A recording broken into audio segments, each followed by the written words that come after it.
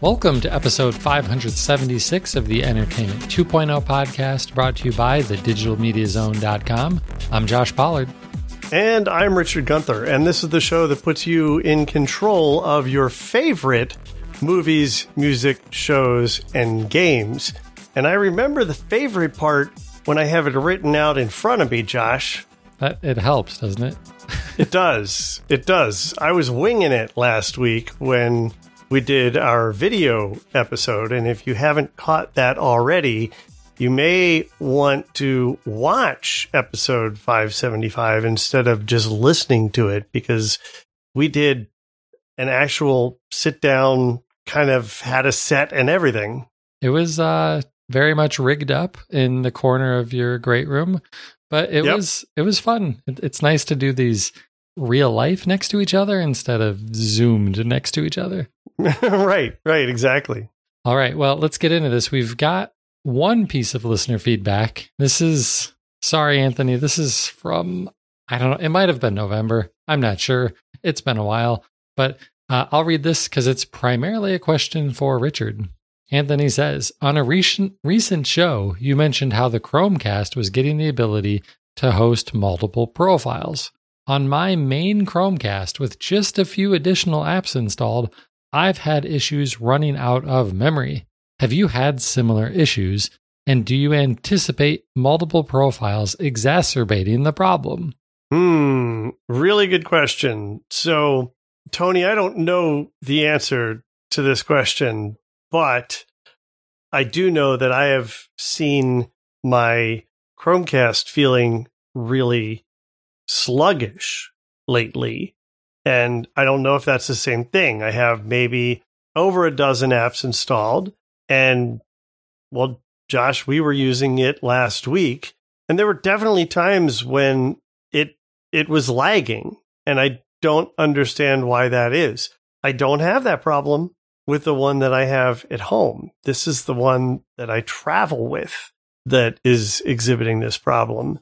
And maybe it is because since I travel, I've put these other things on it, like an AirPlay app and some other stuff, and maybe that's causing problems. Now, I haven't ever seen a message that says that I'm running out of memory, but it is certainly behaving as if I am running low on memory. Yeah. And I don't have a Chromecast, so I can't really give you any answer to that part of it either. Yeah, you still have to date the most powerful version of Google TV. Right. My 6 or 7 year old NVIDIA Shield TV. Yeah. Right. Yeah.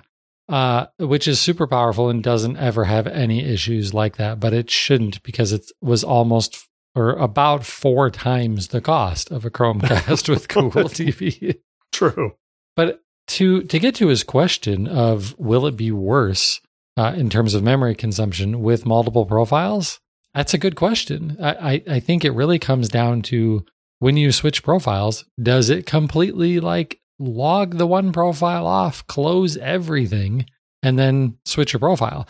If it does that, it could actually be better, because if it's running like crap, maybe you just switch profiles. It's sort of like the equivalent of doing a reset. But I don't have an answer for you until it actually happens, and then Richard can tell us. And I would also hope that a lot of that profile stuff is up on the cloud.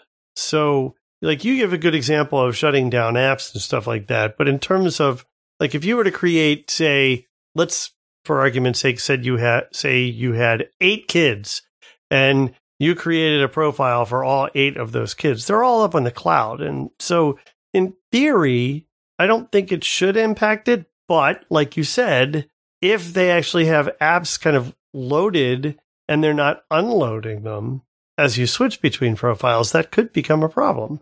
Right. I don't believe that Tony has 8 kids. That was a, ridiculous hypothetical. Right.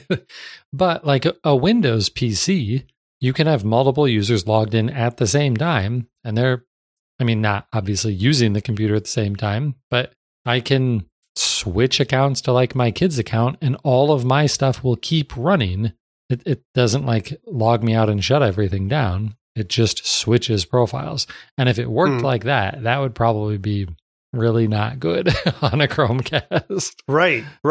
Now, John in the chat is saying it wasn't the latest update to Chromecast supposed to help with that. So maybe that is something that they are addressing, and that's just not something that Tony's seen yet, or this message is so old that it's not an issue anymore. That would be the ideal situation, and it's possible. We held on this for so long that the problem went away.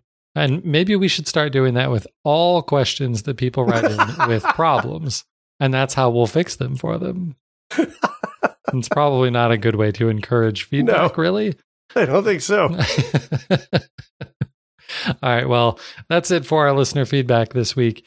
If you'd like to send us some in the future, our email address is entertainment20@thedigitalmediazone.com.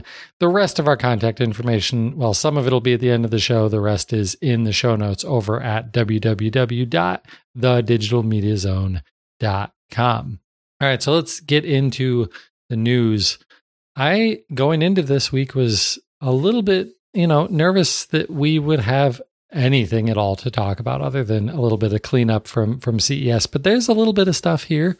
So we will jump right into the video news first, like we always do. And that is some news from Roku. This is one, Richard, I'm going to be asking if you've used this yet, because I don't have a Roku, at least not one that's hooked up. I do have one somewhere in one of those bins behind me somewhere.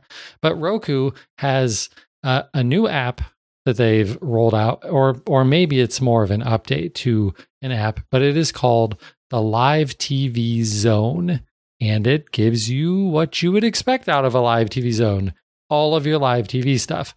And you might be thinking, but I don't have live TV. I don't pay for one of these fancy live streaming services, and I surely don't have cable, and it couldn't possibly interact with that, right?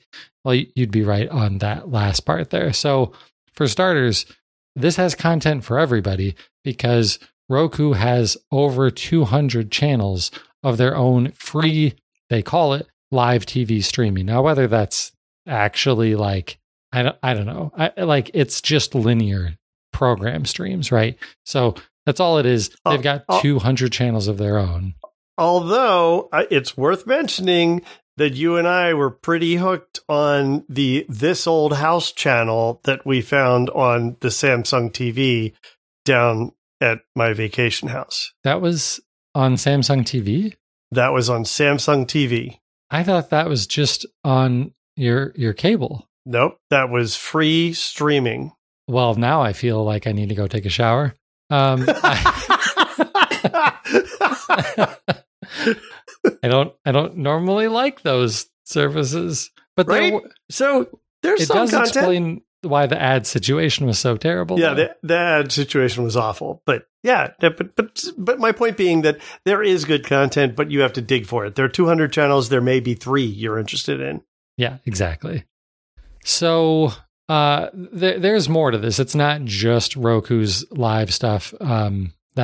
That might not even warrant a news story for me on the show. It's better than that, because if you are paying for one of those other streaming live TV services like YouTube TV, Sling, Hulu with Live TV, Fubo TV, or Philo, all of those are supported here. And when we say supported, what you're getting is a traditional TV grid guide, the guide style that we all know and love, and that we're always complaining about all of these other services not having. They have one of these, which kind of makes me assume that they're paying TiVo some money for their patents and all that crap.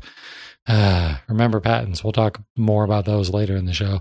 But overall, this looks pretty decent. My only question, and it's my question since I haven't been able to actually use this, is it customizable at all? Because if you're paying for one of these other live TV services, especially some of the bigger ones like YouTube TV and Hulu with Live TV, those have tons of channels. Roku already has over 200 channels. I would really like to be able to customize that so that I can, at the very least, go through and pick a bunch of favorite channels and then filter the grid guide down to just my favorites, or complete customization where I can just pick all the time, like never show these channels. Yeah, I agree completely. You know, I think it's funny, and this is one of those areas where I've staunchly insisted that streaming services with linear content should stop trying to reinvent the guide and give in to the guide. That it's something that people understand, it's something that people like, and the winner is the solution that comes out with a good way of accessing your linear content in addition to the on-demand content. And this is a great way of handling that. But I agree with you, it needs to be customizable. And I hope that either it is or we get to a point that it is. Now, I have not tested this at all, although that might surprise people if they were to look at my trash can over the last couple of weeks, because I think I have thrown out no less than 5 different Roku device boxes that I have saved over the years, because for some reason I keep the boxes for every device I buy, and I am purging before this next move. But I don't use Roku as a regular player. I only have it so that I can occasionally test stuff there. And this isn't something that I have a service that I can test on it. Right. Did you used to use Roku as your travel device? No, actually. I used to use a Fire TV as my travel device before I got the Google TV, and I kind of fell in love with the Chromecast Google TV experience. Right. Okay, well let's jump over to YouTube TV. This is a quick one from Cord Cutters News. They reporting that YouTube TV is the first provider of all of them to announce that they're going to be streaming the Olympics, the Winter 2022 Olympics, in 4K. Now, and you may ask, but wait a minute, why wouldn't NBC's own service be doing it? And we talked about that. They're not. Peacock is not providing it in 4K. Or at least they haven't announced that they are. Okay. Because I believe that pretty much every service, maybe even Peacock, did the Summer Olympics in 4K. But as of yet, we don't know. Like, as far as I remember, the information that we know so far, that it is not confirmed that it's going to be in 4K. Right. Yeah. YouTube TV is the only one to announce this so far. But we've got a couple of weeks. The Winter Olympics start February 3rd. So that's almost exactly 3 weeks from now. So that's plenty of time. Plenty of time. That's my move-in week. Let me tell you, that week is coming fast. You're not going to get to watch much Olympics if that's your move-in week. I know. I'm going to have to be watching it on, I don't know, tablet or something. I guess I need to figure out when the schedule is for ice hockey, because that's primarily all I care about. Yeah, pretty much all I watch is skating and hockey. Yeah. Although some of the skiing stuff is kind of cool, and snowboarding. Mm-hmm. Yeah. All right, so let's move on to some audio news. First up, Spotify. This is kind of a short story. This is like, this kind of felt like a lot of news sites out there, like doing the equivalent of writing a diss track. Basically just pointing out, hey guys, it's January of 2022. And about a year ago, Spotify said, hey everybody, we're totally working on a CD quality audio streaming service that we're going to call it Spotify Hi-Fi. And it's going to launch sometime this year. And pretty much all of the news sites out there said, yeah, Spotify, you didn't launch it. Where is it? So yeah, it's not out. Unfortunately, I think I would like it. And it seems like sites like Engadget and stuff posting about this might have actually caused Spotify to respond, because Spotify did eventually post something in their own forums that said, yes, this is important to us. We're totally working on this and we promise it's coming in the future. And they, this time around, didn't give anything more specific than just in the future. So yeah, and remember, this is something that happened in response to Apple saying, hey, everybody, we have high fidelity on a ton of music that you already pay for now, and it's not going to cost you anything. And Amazon and Spotify scrambled to respond. Amazon, as far as I know, got theirs out, but Spotify has not yet. Correct. Yeah, Amazon's is out. And then the really nice thing about all of these services scrambling to do it is it got cheaper. Tidal lowered their prices, and when Amazon and Apple rolled this out on their own services, they didn't charge extra for it. So that's awesome. And I'm really hoping, especially as a Spotify subscriber, that Spotify also will not be charging extra for this, hopefully. Yeah. Okay. So, Richard, I have a feeling this is the one that's going to get you ranting the most. Google Home speakers being impacted by a lawsuit filed by Sonos that's kind of wrapping up finally. The U.S. International Trade Commission ruled that Google was infringing on Sonos's patents. And what that means is that Google has to make some changes to how they're allowing you to do multi-room audio through your various Google/Nest speakers. And the two main changes aren't really that big of a deal, despite what some of the other websites' headlines might have led you to believe. Basically, the biggest one is you will no longer be able to control the volume of all of the speakers in a speaker group at the same time. Which I think is a really nice feature that these services offer. If you're going to group a bunch of speakers together, it's absurd to think that you don't want to adjust them together at some point. Yeah, I find that I typically, when I've done this in the past, I have individually set volumes to start. But then if someone calls you, someone swings by the house or whatever, you want to lower all of them at once in a hurry. Yep. So that's the primary use case, and you're not going to be able to do that anymore. You're going to have to, you can still use your voice to control these things. So you can say, set this speaker's volume to 2 and whatever, but you'd have to do it for every single one, or pull out the app and adjust every single speaker individually, which if you're trying to do all of them is going to be a pain for sure. And it's going to be even more burdensome using your phone, because apparently Sonos also had a patent for controlling the speaker volume of a smart connected speaker with the volume rocker on your phone. So you're no longer going to be able to do that through the Google Home app either. Richard, go into rant mode. I know you're bursting at the seams here. Yeah, there's one other thing, if I remember correctly. I believe that there's also something that they're doing in terms of provisioning that makes it easier to bring a speaker onto the network that they're also getting dinged on.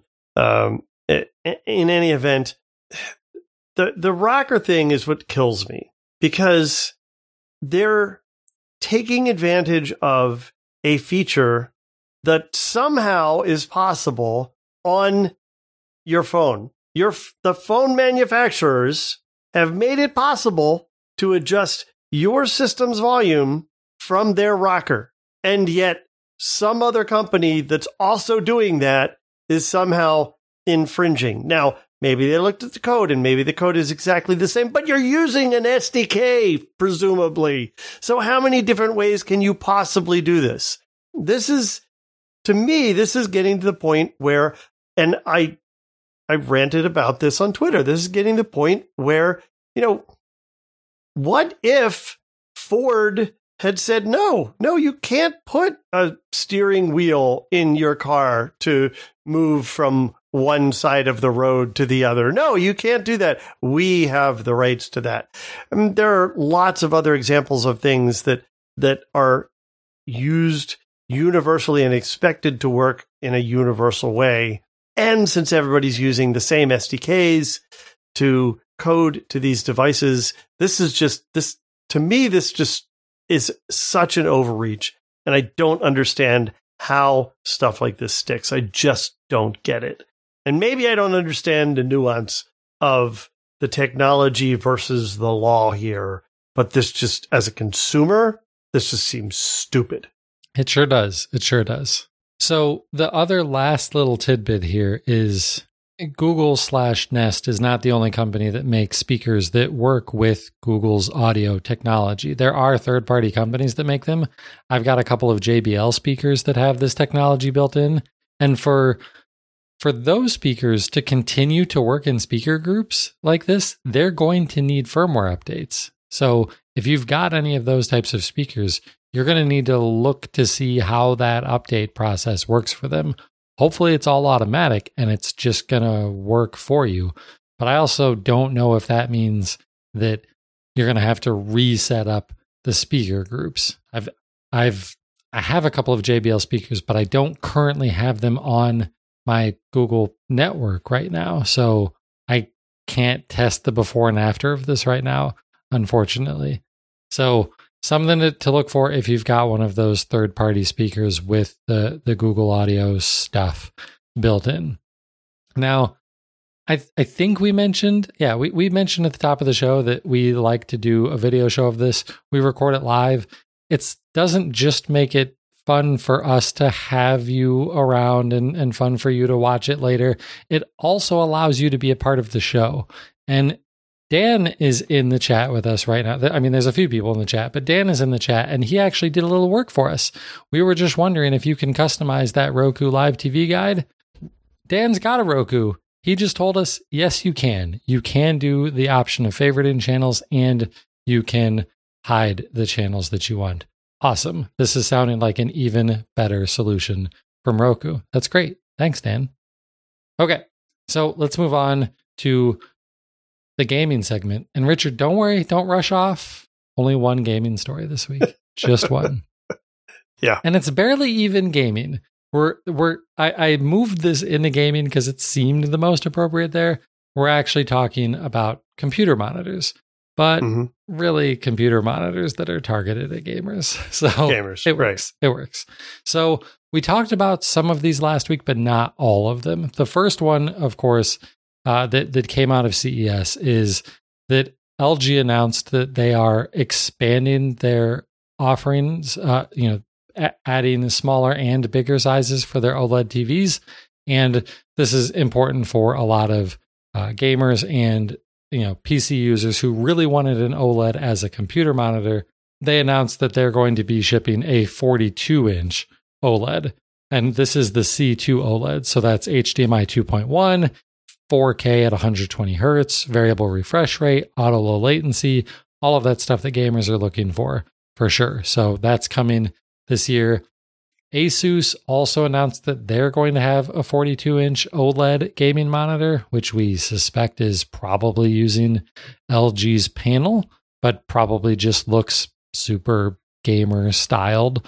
I don't know that it's going to have much else to differentiate it from the LG other than, different stand and things like that.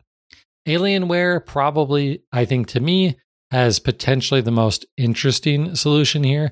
They announced a 34-inch quantum dot OLED display. Quantum dot OLED is the thing that I was most excited about at CES this year. We talked about it last week because Sony announced that they're going to be releasing two quantum dot OLED TVs this year, a 55 and a 65-inch TV.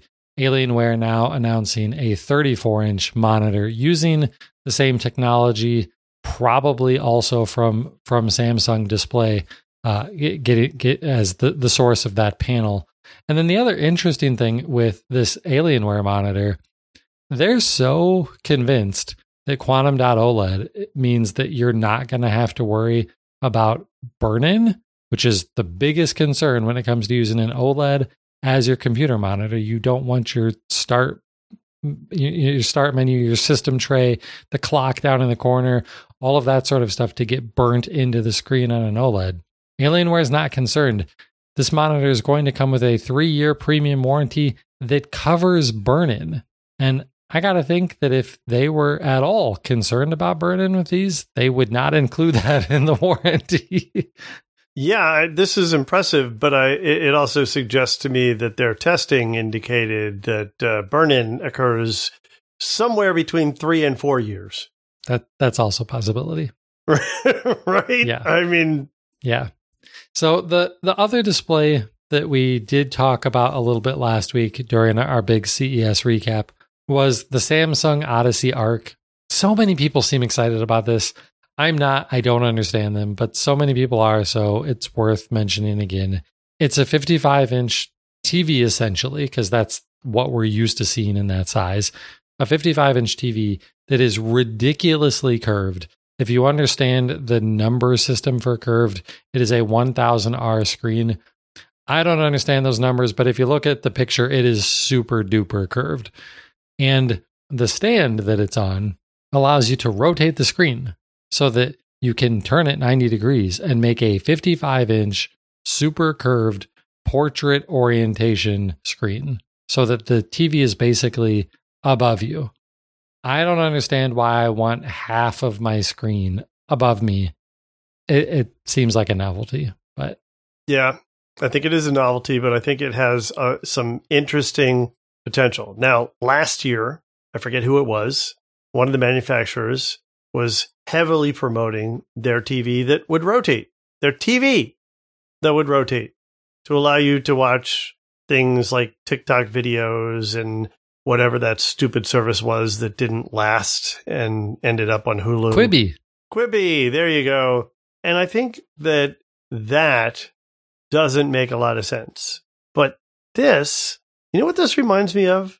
This reminds me of those motorcycle games and those driver games that you would go to in an arcade where you were encompassed by this vertical monitor. So or enveloped is probably the better word for it. What I want to see is, what do gaming manufacturers do here? Does anyone come out with some sort of seriously experiential game that takes advantage of that vertical format in a way that really shows off how it could be beneficial for gaming? I can't imagine any developer putting the resources into doing that. I think the only way that happens is if Samsung invests. Yes, is that Samsung invests in having a game house do that for them, and that's how you make this more successful. Right, is to show how this is such a good thing instead of just relying on the hype. Yeah, and Sharp Dressed Penguin points out in the live chat that it would be really amazing for flight sims. And it kind of would be, because, yeah, in flight sims, you do generally want to be able to look above and below you. Sure. But now that you've rotated the screen, it's also far narrower. And I like to be able to look to the left and the right when I'm playing a flight sim, too. So I think this would be cool for flight sims if you had 3 of these. But okay, but you're into driving games. Yeah. Don't you see how this could be cool in a driving game?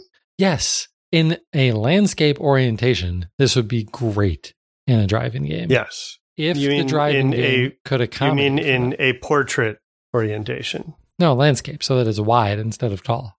I don't need to look up in a driving game. Yeah, but it's not so much as looking up as it could be in front. The center is in front of you, and you see road in front of you, perhaps more so than you would otherwise. Maybe you see more of your vehicle. Maybe you see your actual cockpit, and they can spend more, they can give more real estate to that. I think that it could do some really cool stuff with this. I'm all in favor of curved screens in landscape orientation. It makes sense there. Curved screen in portrait, no thanks. I'll pass. I'm not the gamer, and I'm excited about this. Cool. You can buy one. I'm not going.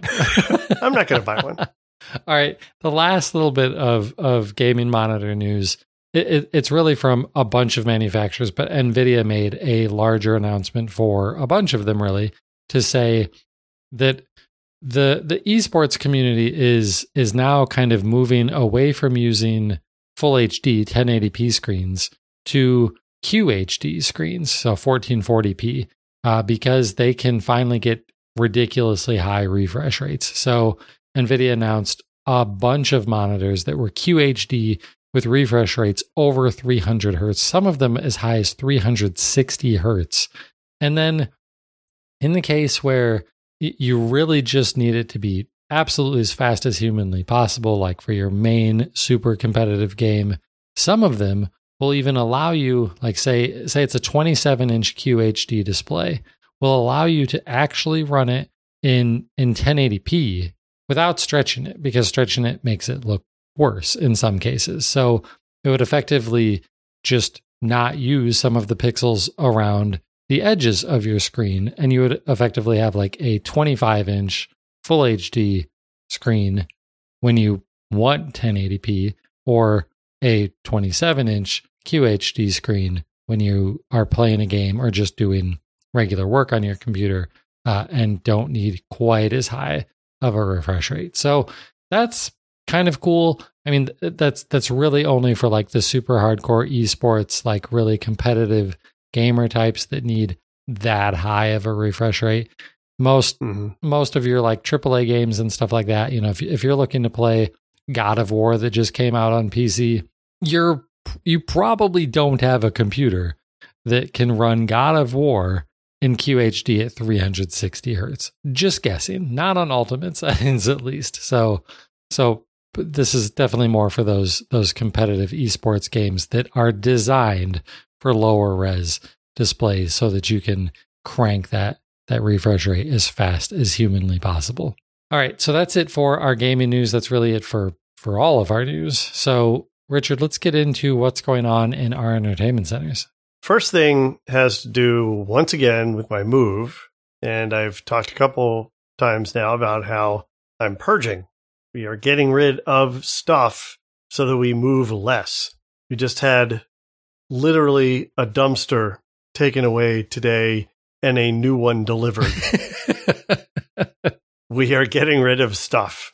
And among the stuff are crates of all these old video and audio things that I have that I've never gotten rid of, even though I haven't used them for, in some cases, over a decade. I threw out, this was a sad moment, I threw out my wireless media center keyboard. Oh, man. This weekend. That's like a vintage antique, belonged in a museum, and you threw it in the trash. I did. I threw out multiple multiple green button remotes that were designed specifically for Media Center. You could have sold those. I found, yeah. I've been saying I'm going to sell this stuff for years, and I haven't. So it's getting gone. Did you have any of the Media Center remotes that had the 2 power buttons with the programmable volume buttons? Because those are the super rare and really cool ones. Yeah, I don't know if I did. I have no idea. They're all gone now, so it doesn't matter. So sad. It kind of is. I found my Xbox Media Center remote, the white one with the yeah, that was kind of ugly, but it was a good remote. It was. That's going away. So all of this stuff, like I said, boxes that Roku's came in, boxes that Amazon Fire TVs came in. For some reason, I've saved the box of every Apple device I've ever had, largely because they're just so cool. The boxes themselves are just so cool. And I'm largely getting rid of everything for things that I don't have anymore, except the iPhone boxes. I can't bring myself to get rid of the iPhone boxes. I have every iPhone box for every iPhone I have ever had, which is pretty much one of every series except for the year they came out with the 8 and the 10 in the same year. I didn't get one that year. Why? What are you doing with these boxes? I'm creating a collection. Are you going to put them on display? Maybe. No, you're not. Maybe I will. It's my collection. I doubt it. Anyway, I am getting rid of lots and lots of stuff, and it's fun, but it's also hard to do. It's hard to part with these things. All right. What's been going on in my entertainment center? Well, I'm in the process of slowly dismantling the entertainment center, and by next week, the server will be gone. So I'm watching a lot of streaming stuff. I have been watching the new season of The Amazing Race. which I'm really happy has started up again. I was kind of surprised. Apparently, they recorded a couple episodes before all of this hit, and then a couple episodes for the season after it hit, probably in that middle period where we thought, yeah, it's okay to get back to life now. And that didn't last that long, but they managed to get enough done that they finished a season. So I'll be looking forward to see how they did that. This Is Us has started, the new season of that, and I watched both episodes that are out so far of that last night, actually. Watched the episodes of Disney Insider that I hadn't seen yet, so I'm caught up on that. And then, for some reason, last night, Edward and I decided to watch the last 2 episodes of Schitt's Creek. We loved this series so much, and it just culminates so nicely. We're like, yeah, let's watch those again. They're fun. They're quick and lighthearted. So we did that last night while we were eating dinner. See, you could have called up Jen and finally done one of those watch together things. Yeah, she would have done this with you, and then you could have watched her cry through those last 2 episodes for like the 15th time, because that's what she would have done. And she's seen them 15 times? It's probably not quite 15, but it's a lot. Well, this was only our second watch of those episodes. So, all right. And then finally, we watched, I think it's called Olympus Has Fallen, is the original movie that came out. And then we just watched London Is Fallen this past weekend. And there's a third one. I don't recall what its name is, but we'll probably end up watching that this coming weekend. You know, it's your typical action intrigue in the White House or in a political environment, and you have a Secret Service guy, and it's an action film, and it's fun. I mean, we enjoy these. So they've actually done a fair job of developing these characters, believe it or not. We watched Olympus Fallen, or whatever the heck it was called. I think we even saw it in theaters. And, you know, Jen and I, we love a good action movie, but that one was really, really violent. Oh, yeah. And she was like, no, I don't ever want to see a movie like this again. So not that violent. So like, she's not watched John Wick or any of the like. Oh, yeah. She would not like John Wick. No, she would hate that. I loved those films, but she would not like it. No, like I watched the first John Wick a year and a half ago, just because it was like, I think it was free streaming on YouTube for some reason or something like that. And I'm like, sure, I'll check this out finally. And I wasn't even really digging it. I'm like, this is just over the top violence for no reason. Like, this plot is stupid and it's just super violent. I mean, I don't think the plot is stupid. He's getting revenge. Anyway, there's 2 more of them on my server if you ever want to watch the rest of them. Yeah, probably not. Probably not. All right. Well, what have you been watching? Not much since I got back from our CES coverage. The only thing that I've actually watched was the college football national championship game. I was really, really hoping that Alabama would win. They didn't. Georgia played phenomenal. They deserved the win. And of course, it's the great story of the walk-on quarterback defeating like the most recruited college quarterback of all time or whatever. Like, it's a great story. Georgia played great. They deserved the win. I'm happy for them, I guess, but still kind of wish Alabama would have won. And the rest was just kind of playing stuff. Obviously, a little bit of Forza Horizon 5, a little bit of NHL. And then my trip home did not go as planned. I'm sure lots of people who tried flying anywhere over the last few weeks has had lots of problems. My flight was delayed and delayed and delayed. So I spent way more time in an airport than I had expected. And in an airport with not great cell service and Wi-Fi that's only free for an hour, and was like, well, I'm not really going to try and mess around with all of that then. I've got my Switch. I've got my iPad. Played some more Astral Chain. It's a cool game. played that on my Switch, and then pulled out my iPad and got back to Fantasian. I'm not sure how to pronounce it, which I've talked about before on the show months ago. It's a really great Japanese role-playing game by Mistwalker. Basically, I played that the whole flight home, which is 2 hours plus a fair amount of time in the airport. It's a really good game.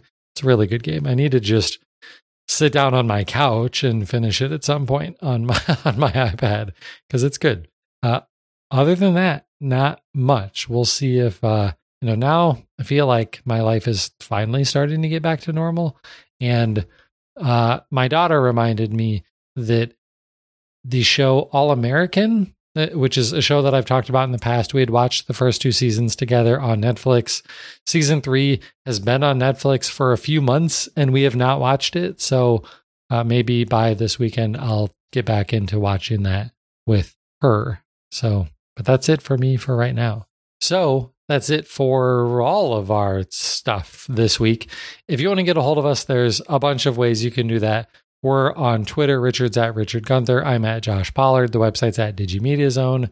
We have all of that information and all of the rest of our contact information over at the website, www.thedigitalmediazone.com, where you can get the show notes, which has links to all of the stories that we talked about tonight. It's also the home of a podcast called Home On that you may or may not be familiar with. Richard, anything to talk about with Home On? Yeah, so my life is not getting back to normal yet. And this week, you and I talked about this, actually, as we were kind of looking ahead at the year coming for the DMZ. And I have talked about this a little bit on the Smart Home Show and went into a lot more depth on the end of year wrap up on the Ritual Misery podcast. But I had to pull back from Home On because of everything that was going on from a lot of podcasting, actually. The Smart Home Show hasn't been out as much. We haven't been doing this as much. I haven't been on as much. And a lot of it is because of real estate transactions. A lot of it has to do with buying the second home, getting that set up as a rental, now buying a new home again. We just refinanced. That is involved. And it's just been an insane year for me. So I have a goal and a schedule to bring Home On back in March. It will have been on a 1-year hiatus as of March, but I do intend to bring it back. It may take a slightly different form. It may end up being a little bit different than Home On as we've known it, but I want to make sure that we do well by what people expect from that show, as well as create a sustainable format that I can make sure I'm able to publish on a regular schedule. So it is coming back. It hasn't pod faded, although it sure seems like it. And I thank everybody for their patience. That's really great news. I mean, as Home On's biggest fan, I can't wait to listen to the next episode. All right. Well, we also do this show live, typically Tuesday nights at 8:30 p.m. Eastern over on Twitch. That's where the live chat is that we've talked about a few times during this episode. You can go over to Twitch and subscribe to us there so you'll get notifications, or follow us on Twitter and we tweet about when the show will be. Obviously, it's not always on Tuesday nights because today is a Wednesday. That happens pretty frequently. So you'll want to just follow us to know when that's going to happen. Also, I'm trying to do a better job of getting these video. Like if we're recording video, we might as well put them somewhere. So I'm trying to do a better job of getting them up on YouTube. So do us a favor, head on over to YouTube and subscribe to the channel there too. And share that with your friends. A lot of people like watching these types of things on YouTube instead of just in audio format. So we've got it for you in both cases. So head on over to the Digital Media Zone channel on YouTube for that. And that's going to do it for episode 576. He's Richard Gunther, and I'm Josh Pollard. Thanks for listening to Entertainment 2.0. Adios. Goodbye. Google Home speakers being impacted by a lawsuit filed by Sonos that's kind of wrapping up finally. The U.S. International Trade Commission ruled that Google was infringing on some of Sonos's patents. And so Google has... Website TechCrunch.com. Oh my gosh. US International...